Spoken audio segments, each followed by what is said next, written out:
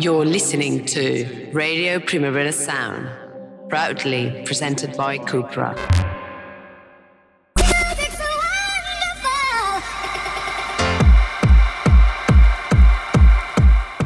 Hello and welcome to Line Noise. We meet again.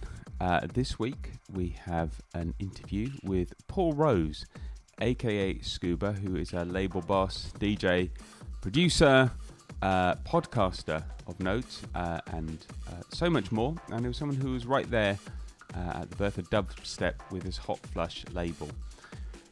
It was a brilliant conversation, really interesting. And we talked about his life in Mallorca, being in a band with Johnny Borrell, the music that emerged from dubstep, trying to call it post-dubstep, and not really succeeding. We talked about being outspoken, and we talked about his new mixtape, Digital Underground, which is a fabulous piece of work.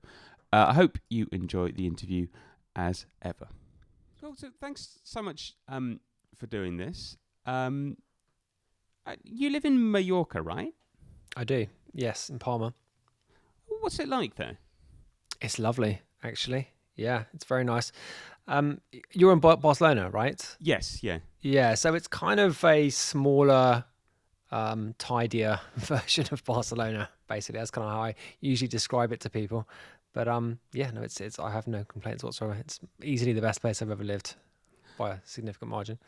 What about music there? Are there lots of clubs and things?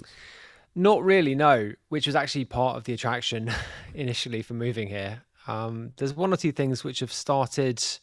I mean, you have the kind of, holiday stuff, but, whatever. Less said about that, the better. There's one or two things which are more quote unquote serious, which have kind of been popping up. There's one called R33, which has been here for a while, I believe. There used to be one in Barcelona actually of that. And then there's a newish one called Selva, which is good, kind of proper techno, that kind of thing. And then there's bits and pieces of festivals over the summer. But no, I was pretty keen after having lived in, I initially moved here actually direct from Berlin, and I was kind of between here and London for a few years. But the initial motivation was really to get as far away from the Berlin music scene as possible. So I was more than happy in the first instance anyway, to be away from, the music scene, as it were. I mean, do you wonder, and I'm slightly asking this from my own experiences, if you miss out on musical things by living in Mallorca and, in Barcelona in my case, if it's the same kind of thing? I have considered this at length, and I think you probably do. I think there is a network effect from living in somewhere like Berlin or London. And you have to try and mitigate it somehow. But I think there is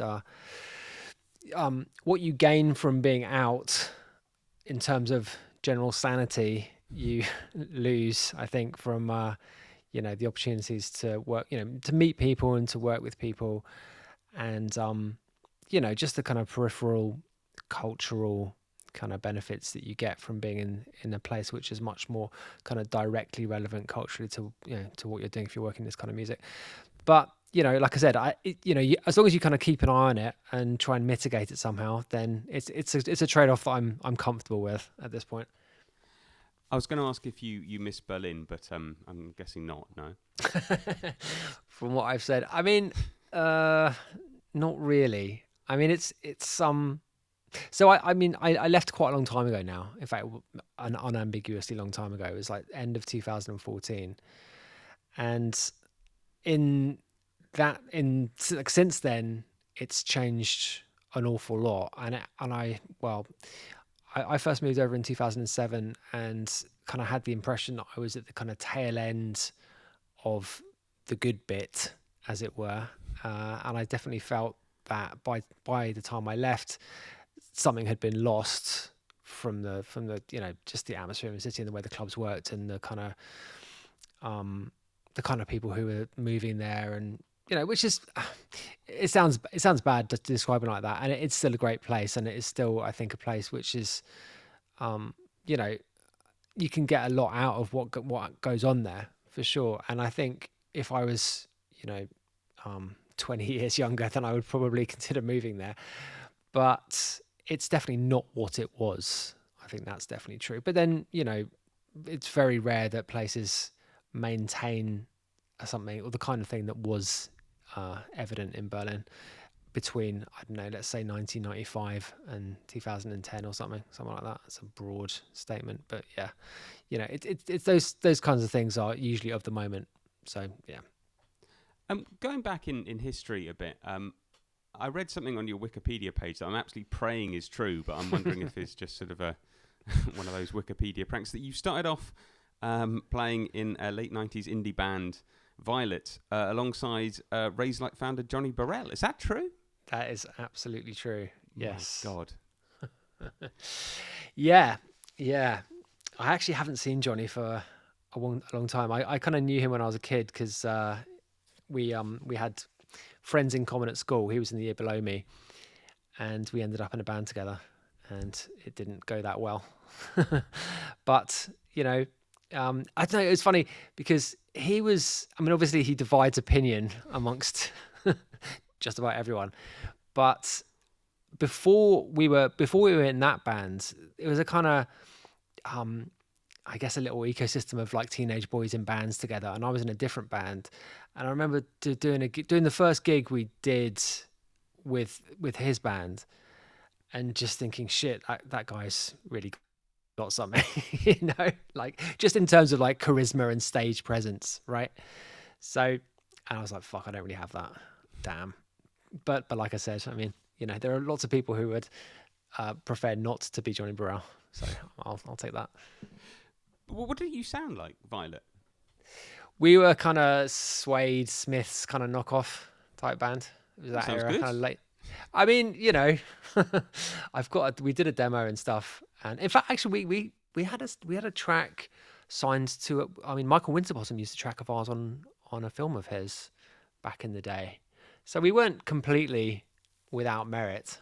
But I mean, it was one of those kind of first stabs at the music industry, basically. I mean, we had the kind of absolute stereotypical disaster gig where, we'd attracted a fair bit of A&R interest, and we had a kind of set piece show where all the A&Rs came down, and it was a complete disaster.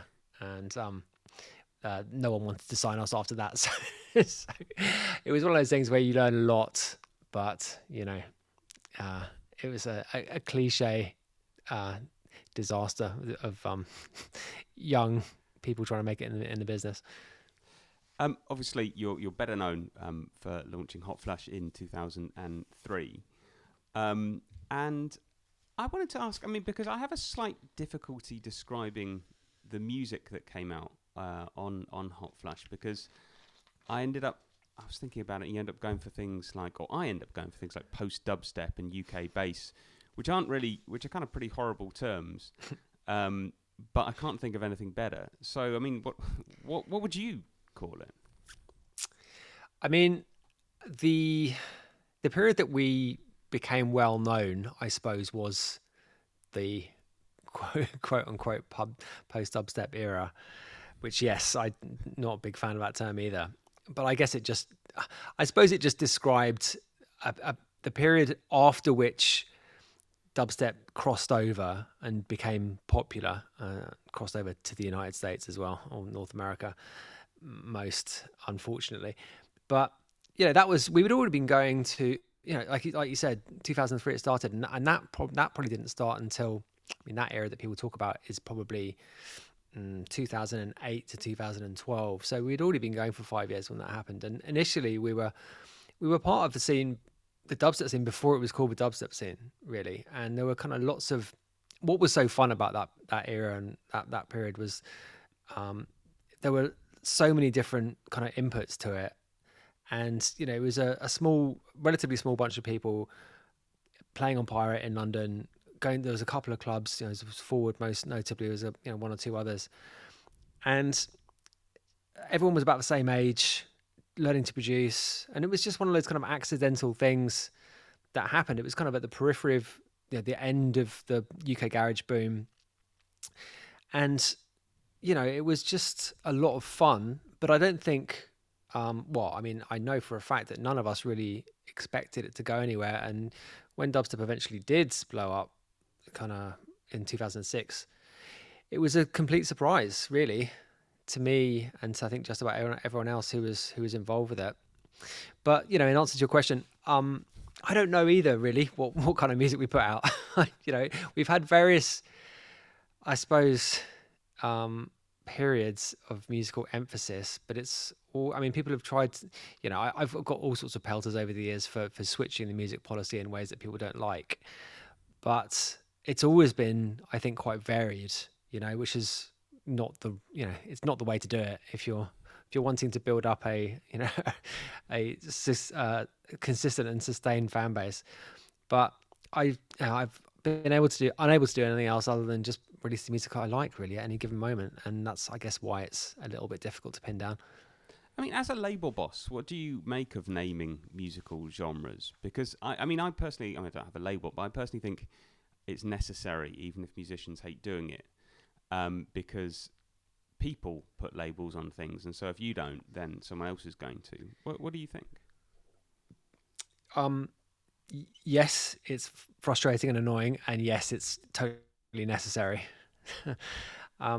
As a music fan, I'm very particular about wanting my bands and acts to stay in one lane, and as a music maker, I hate that expectation from fans. So I totally understand it and I totally accept it, but at the same time, it's really annoying and I wish it didn't exist. So yeah, I mean, it's useful at the end of the day to put a label on something. It helps people understand it, and it helps people, I guess, navigate their way through what is just quite a lot of stuff out there right now, especially now. So I think it's unfortunate, but yeah, it's become, I think, more important. And I think people's expectations that you do one thing have become more pronounced. And as I said, it is frustrating. I mean, I think it's a common complaint over time of musicians and other artists, generally speaking. Like, no one likes being typecast, but it just makes it easier for people who want to listen to music or or consume whatever art. Yeah, it's an uncomfortable way of putting it, but you know what I mean. It just makes it easier for people, so I understand it. I really enjoyed the interview you did with Scream a few weeks ago, in which you talked a lot about the early dubstep days. How did you fit into that personally and as a label? Yeah, so as I mentioned, it was a relatively small number of people. Most of them were mates from Croydon, but by no means all. So, Scream and people like obviously Benga, and then Artwork, who was working at Big Apple Records, I think, at the time, and Hatcher and Youngster, and I think Sarah, who ran Forward. I'm pretty sure, I think they're from Croydon as well, but they were certainly all part of the same kind of group. And in the way that dubstep has been, in the way that era of dubstep anyway has been covered and written up, it seems like that was the only thing going on, but that's not true at all. And there were other people from different parts of London doing stuff too. And the Forward monthly night was the kind of place that everyone met up every month and everyone knew each other. Like I said, it was a small group of people. But yeah, there was just more to it than just the Croydon thing. So like I was I can't actually remember how I met. I think I went to the first ever Forward night, which was in 2001, just because I knew someone who had been invited down. I was interested, I was playing garage.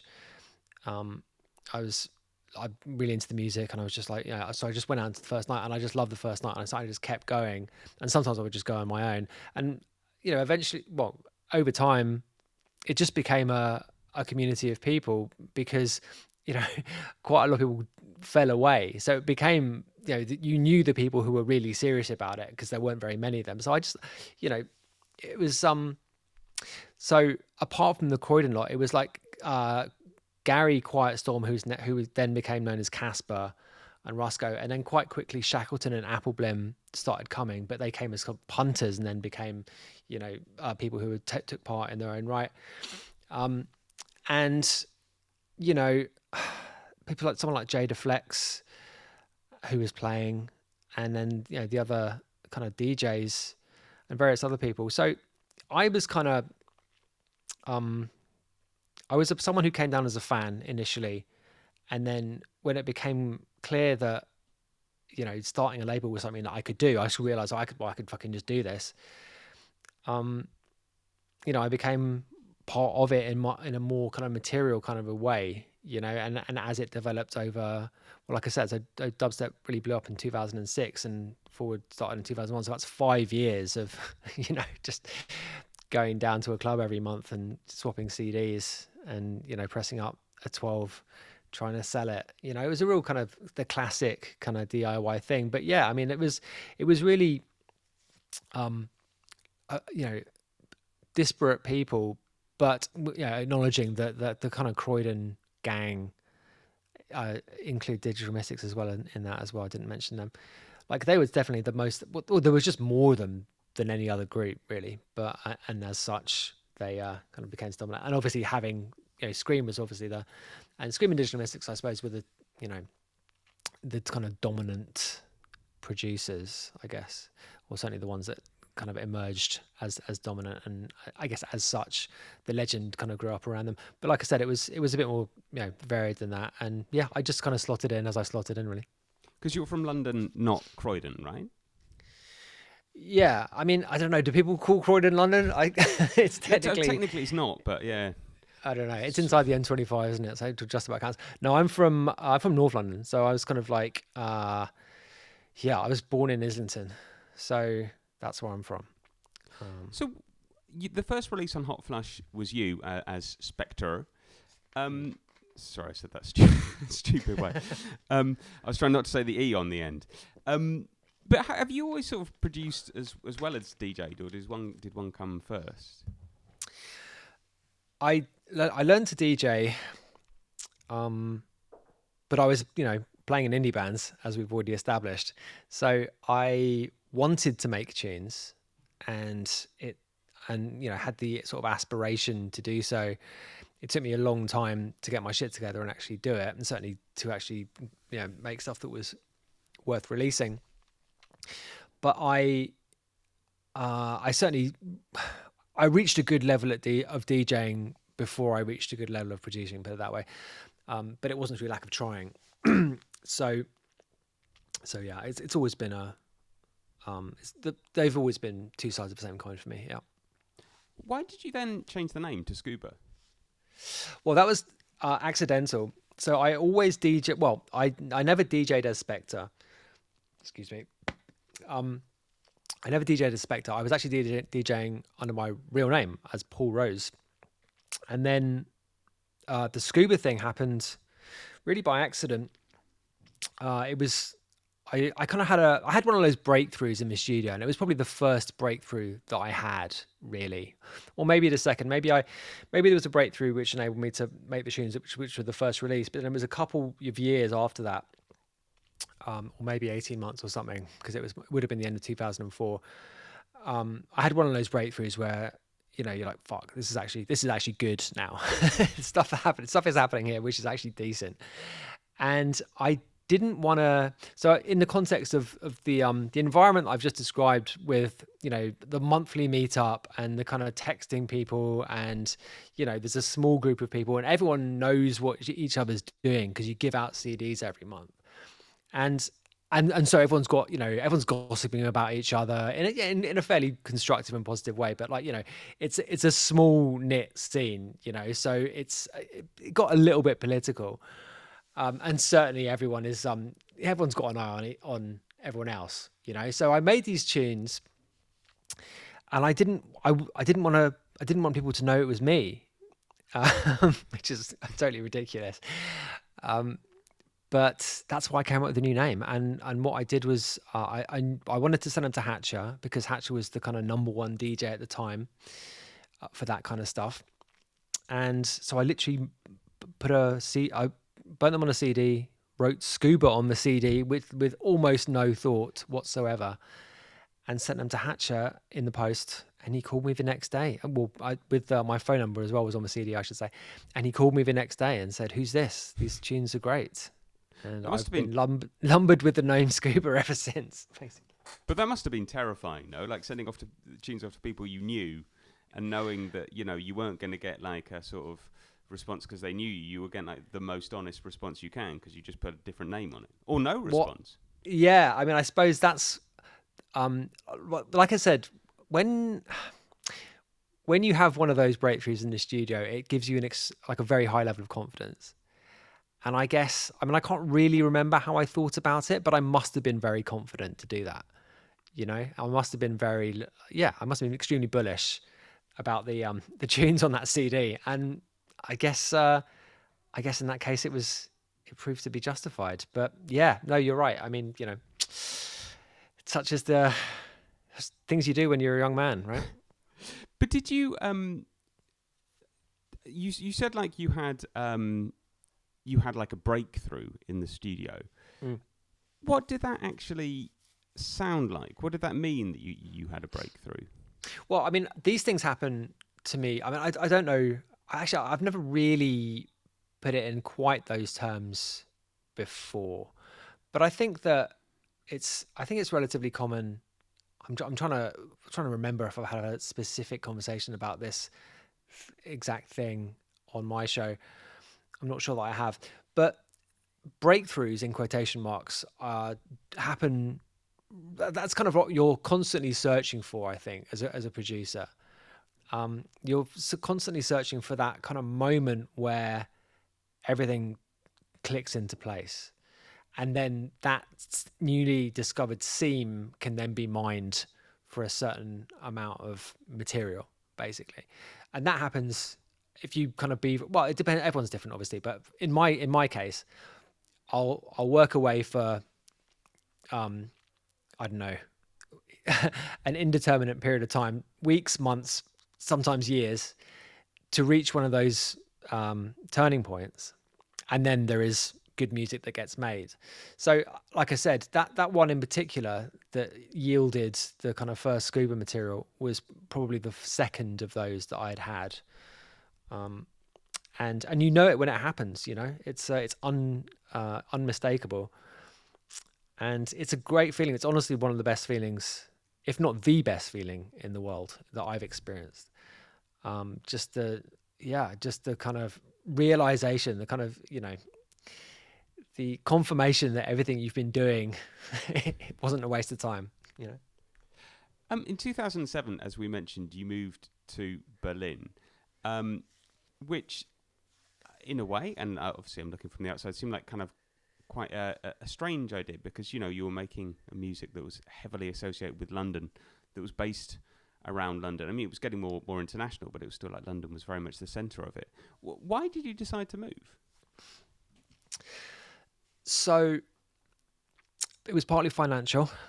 I'd got to the point where I could quit my day job, but living in London, even then, was very expensive.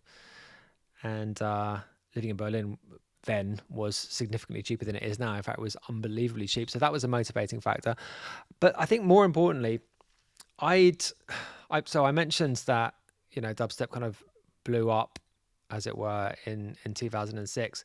And by middle of 2007, it was acquiring characteristics that I really didn't like very much.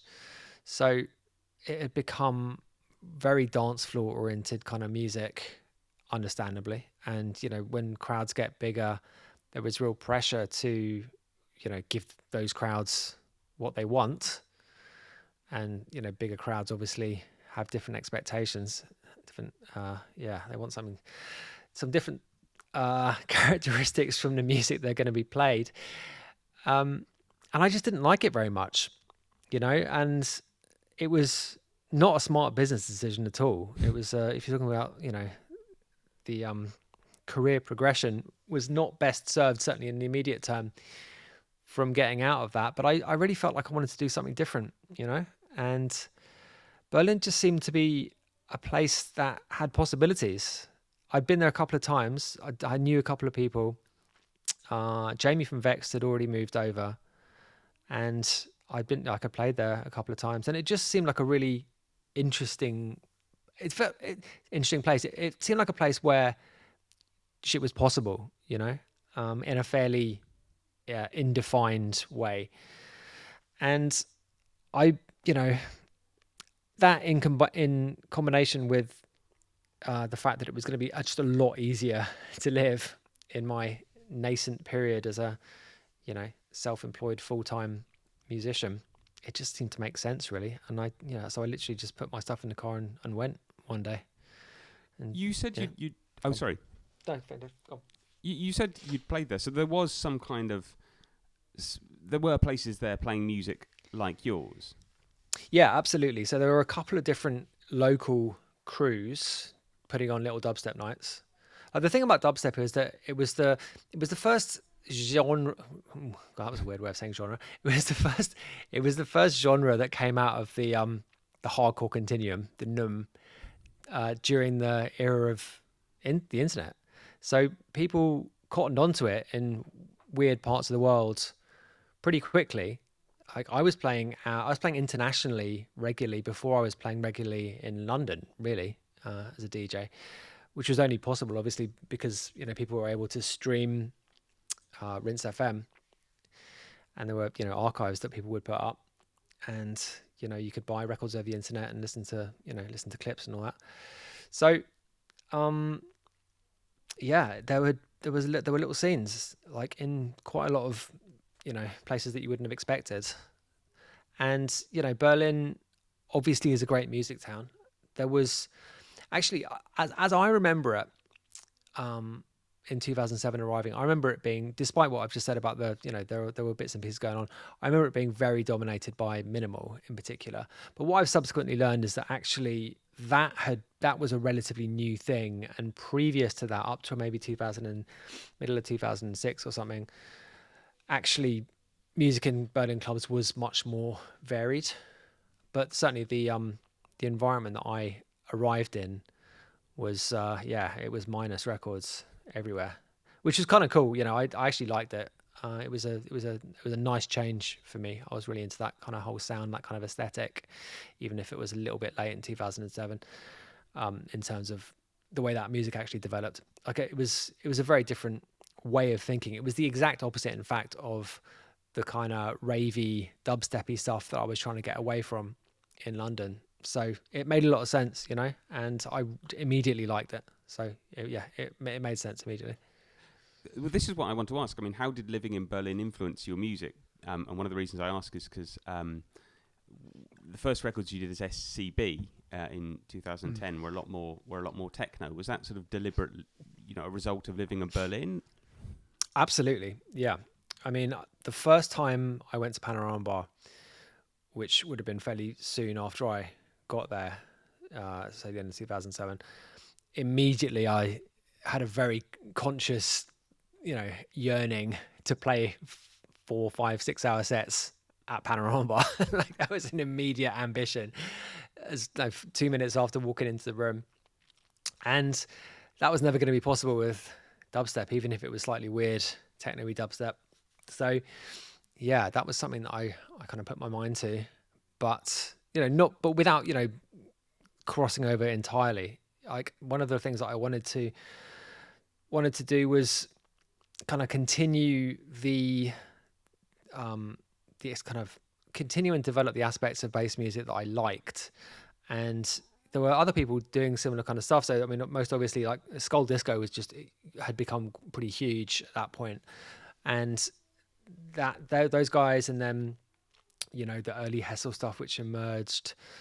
And, there were other producers doing interesting stuff too. And, it was the kind of, like I said, the opposite of the ravey stuff, the kind of dumb ravey stuff, which had become really popular.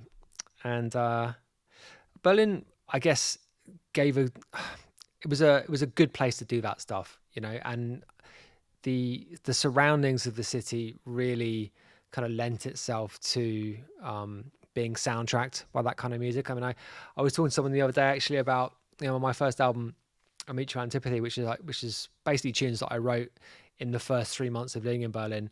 Like it's really like pretty bleak, extremely grey sounding stuff, and that's like, you know, Berlin in the kind of autumn and winter, on a record. Like it really is that record.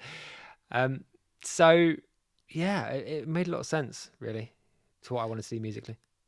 And there were a few years when you were using like the Scuba name a lot less, and then you kind of came back to it more recently, sort of 2017-ish, I think. Yeah, why did you decide to do that? Well, I had a well, I mean, I don't know. I have, how do I put this? I had a few years after all this stuff, after all this kind of like post dubstep stuff, and you know, the kind of development of the dubstep techno sounds, the kind of UK house thing really happened, and it was influenced by funky, but you know, ultimately was a pretty mainstream house thing, and I was really caught up in that.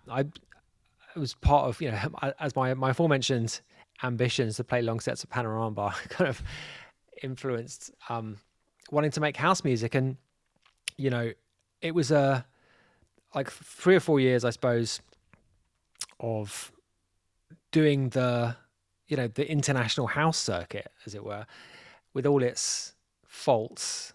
And you know, there are positives to it too. Lots of fun can be had. But I mean, I reached a point probably after I wrote just after the release of the last Scuba album, which came out in the beginning of 2015. I really kind of, I don't know, I kind of fell out of love, I suppose, with the whole thing.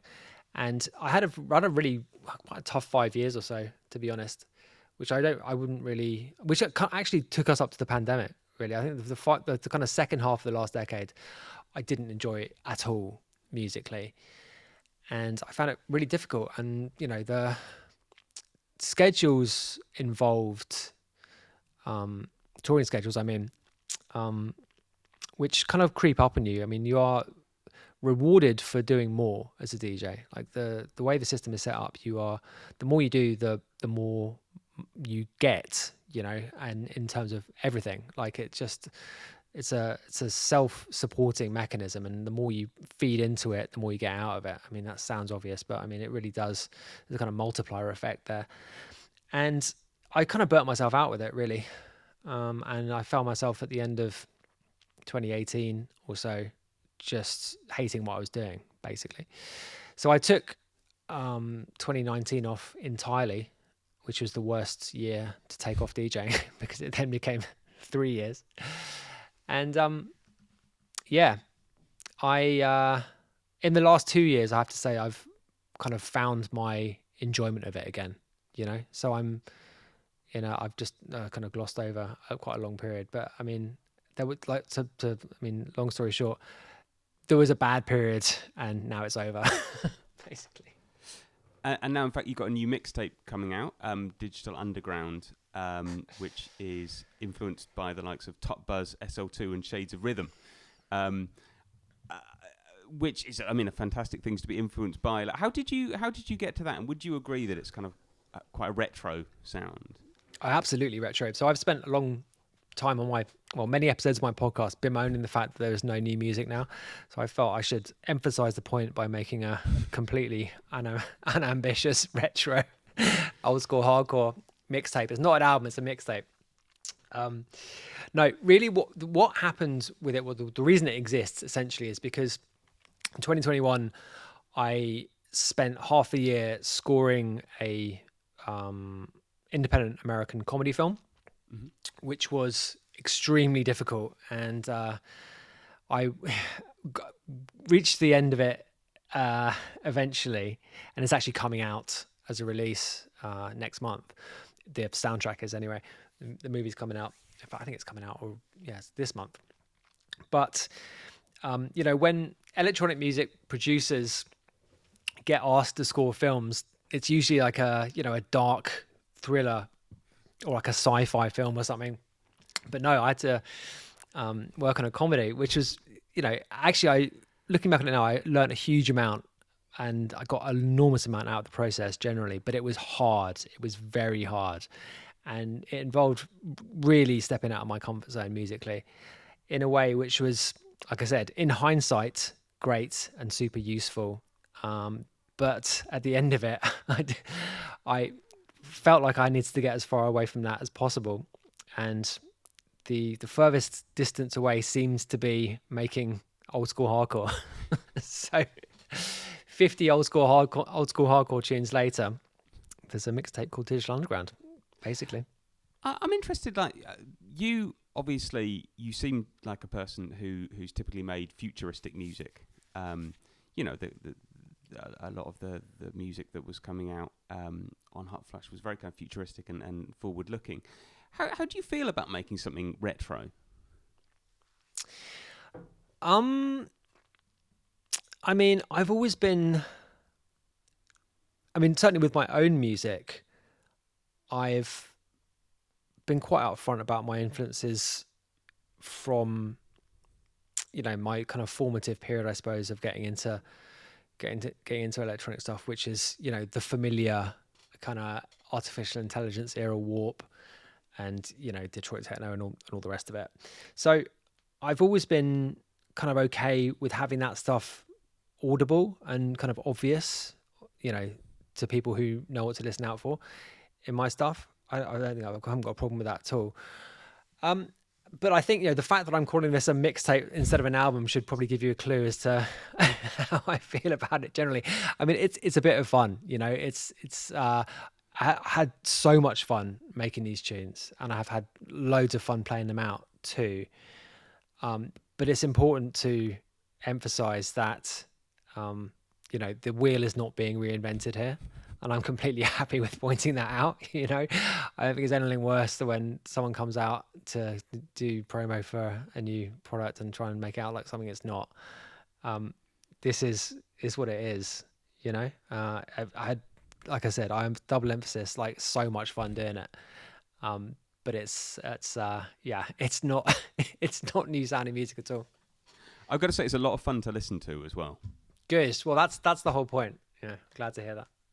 I wanted to ask about your podcast, if I may, the excellently named Not a Diving Podcast with Scuba, which you launched in 2022. Why did you decide to do that? Well, basically, I'm a very big fan of the format generally, and they're just, I thought to myself one day when I was looking down my Apple Podcast app, there just isn't a lot of music content in my kind of diet of long form podcasting, really. So, I just figured that I'd be quite good at it, frankly, and I've had a lot of fun doing it. Again, I think what I've mentioned before about how I actually enjoy my work now. Like the more if I am enjoying something, if I'm having fun doing it, then it's worth doing. But I do think though that on a more serious note, there is a kind of lack of serious debate and serious kind of commentary, certainly in a long form format in the music press, and certainly in the electronic music press. And I felt that I could help plug the gap. I think there should be more of that kind of stuff. I think it's, I think messaging in electronic music is really narrow. I think people very rarely express anything other than a kind of very short list of predictable opinions. And some of that is to do with fear, understandable fear, but there are certain areas which you just shouldn't go anywhere near. But there's also lots of other stuff which you can debate, and there are people with interesting things to say. So I just figured that there was a bit of a space and a bit of a gap in the market, as it were, and we've been trying to fill it, basically. No, you are definitely good at it. I think some of my favourite episodes, I was thinking about this statement. MJ Cole, Dave Clark, Spoonie and Plastician, I think are some of the ones I've enjoyed most. Did you have any particular favourites? Actually, I always say Fred P, because he really, really opened up in quite a personal way. And I don't know him at all. That was the first time I talked to him. So we did it was like 2.5 hours or something. And he really got personal about stuff, which was, I mean, it was, unexpected and really, really great. So yeah, that's the one I usually point out when people ask me that question. I also like the Totally and Almost Extinct Dinosaurs one as well. That's a kind of a nerdy music industry conversation, but of the kinds that I enjoy having. Because you've always been quite outspoken. I was thinking in 2012 you called Dave Clark a Tory, and I know you apologised and made up. In fact, he was on your podcast, and it was a really good interview. But do you regret that? So, I was asked the question the other day: what would you tell your 15, or what would you tell yourself at the outset of your musical career? And my answer, which is the same as the answer to this question, is I would never go on Twitter and talk as little as possible. I think I've definitely talked too much over the years. Sometimes, sometimes you say things which are misinterpreted, and that's always that can happen to anyone. But I have a real compulsion to express my disagreement when I feel it inside, which is very rarely a good idea, and particularly if you're as a musician, people. I feel this as a music fan. People want to project themselves onto the music that they like, and you need to. I think it really helps if you allow them to do that. And the more you say, the more you express, the more of a dick you are in public, the harder it is for people to do that, And I wish I'd been more cognizant of that over the years. But I mean, it is tough, and and I do find it extremely difficult to shut my mouth. And actually, the good thing about having a podcast is that seemingly you can say things on a podcast and people get much less angry than if you say the same things on Twitter. So that's another good reason to have a podcast for me. Well, I'm interested because it's kind of. I was wondering if you felt it kind of created a new kind of connection with your fans, because you go from your fans might have read, I don't know, before they'd maybe read one interview with you every 3 months or 2 interviews or something like that, and to go from that to hearing a long interview pretty much every week is quite different. Do you think it's a different kind of connection? Yeah, I mean, I was worried about doing it. I was worried about giving away too much, but as what I've just said, I've already given away too much. So at this point, the horse has bolted. So probably the more color and description, the more detail to the picture, probably the better in my case. And I think that's really what it's been. So yeah, I think people, I think particularly for people who, fans of my older music who maybe don't go to clubs anymore but are still interested. For those kinds of people, I think it's really good, and as people get the people who still like the music they liked when they were 25, when they're 35 or 40, they're really interested in the music, and they're interested in the way it works and the way the scene works, and that's kind of what we talk about on the show. It's the kind of the nuts and bolts of it, really. So for those kinds of people, it's really I think it's they really like that kind of stuff. And then for younger people coming into it too, listening to the kind of more historical discussions, and then also the way, the detailed stuff about the way the industry works today. I mean, I wish I'd had that sort of resource. I wish I was able to listen to those sorts of conversations when I was starting out. So yeah. I was going to ask actually why you chose to speak so much about music industry issues, things like Bandcamp. Why do you speak them? Is it, as you say, you kind of wished you had that advice when you were younger? Is that basically it? I mean, to be honest, whether I comment on something or not is usually informed by whether I disagree with the sort of prevailing narrative or not. Right. So if I really disagree with something, then I'll definitely make a point of voicing the opposite view. So, but also, that was one of the motivating factors for doing it. One of the things I wanted to what I wanted to be one of the podcasts to be about at the start. I didn't want it to be necessarily, interviews with DJs about their careers. I mean, quite a lot of the episodes are that, but I wanted it to be a discussion of issues. That's what I really wanted it to be at the outset. And the way it's kind of developed over time is that there's some of that, and then there's some more career stuff, and then there's some more kind of like scene stuff, and there's a good mix of stuff on there. But yeah, no, I definitely wanted, that was an aspiration at the outset, was to have real discussion about the important stuff, which is often misunderstood, I think. I mean, like the very first episode was around the time that Daniel Ek's investment in that defense company came out, and there was all sorts of just, I mean, I understand why people don't like that, absolutely, but I mean, it's really not relevant to Spotify's payouts.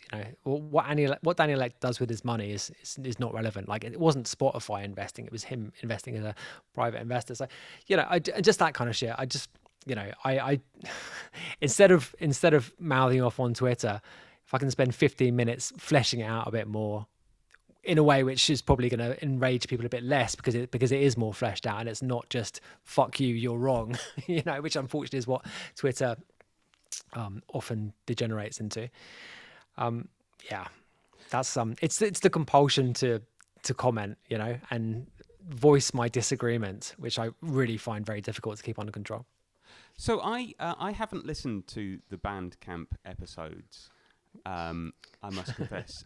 Okay, well, let me cut in there and say the first one's good. The second one is a bit, probably give it on a miss. Okay, but would you say, like, I mean, you say you normally do something when you disagree with the general narrative. Can I guess from that? I mean, the general narrative is that changes at Bandcamp are very bad for musicians. Do I guess from that's not a view you necessarily subscribe to? Well, everyone said that when Epic took it over, and that's not what happened. So actually what happened when Epic took over is they massively invested in the company, and they doubled their headcount, more than doubled their headcount, and seemingly were taking it seriously in terms of developing it as a platform. So, which was not the expected developments, when Epic took over. And I totally understand why people are why people's reactions to bigger companies getting involved in something which is as venerated as Bandcamp. I understand why people expect the worst, but it doesn't always happen like that, So essentially, what I was arguing on those two podcasts was that Bandcamp has it's been good but not great over time. Like, it's there's aspects of the platform which leave a lot to be desired. As a general concept, it's great. It's a really important part of our label business, actually. So I'm absolutely not kind of doing it down, but there are areas for improvement, shall we say? And it's a it could go either way, frankly. And just because a relatively large company, I mean, Songtrader isn't even a huge company, but just because a company gets taken over, I mean, like that, that's not necessarily bad at all. It's a silly reaction, I think. So, yeah. I mean, there's lots of detail, though. I mean, it's an hour and a half of me mouthing off, which you probably don't need to hear, I'll go back and listen to the first one, but yeah, not the second if you don't recommend. Yeah, no, I mean, there's the first one is mostly I mean, I essentially read a bunch of articles and summarized them in the first one. So there's lots of clever people who knew more than me having their work summarized, essentially, right. on that. So yeah, there was some really interesting stuff, though. Yeah. I mean, it's quite interesting. I think talking about the podcast and some of the things you talk about, you've been again quite outspoken about dance music journalism, which I think probably be fair to say you're quite critical of in general. Yeah, that's fair. Yeah, I mean, what I suppose as a general kind of thing, what do you think? Why are you critical of it? You know, what do you dislike in it? Ooh, I mean, lots of things. I mean, first of all, musician not liking the music press isn't really it's not news, is it?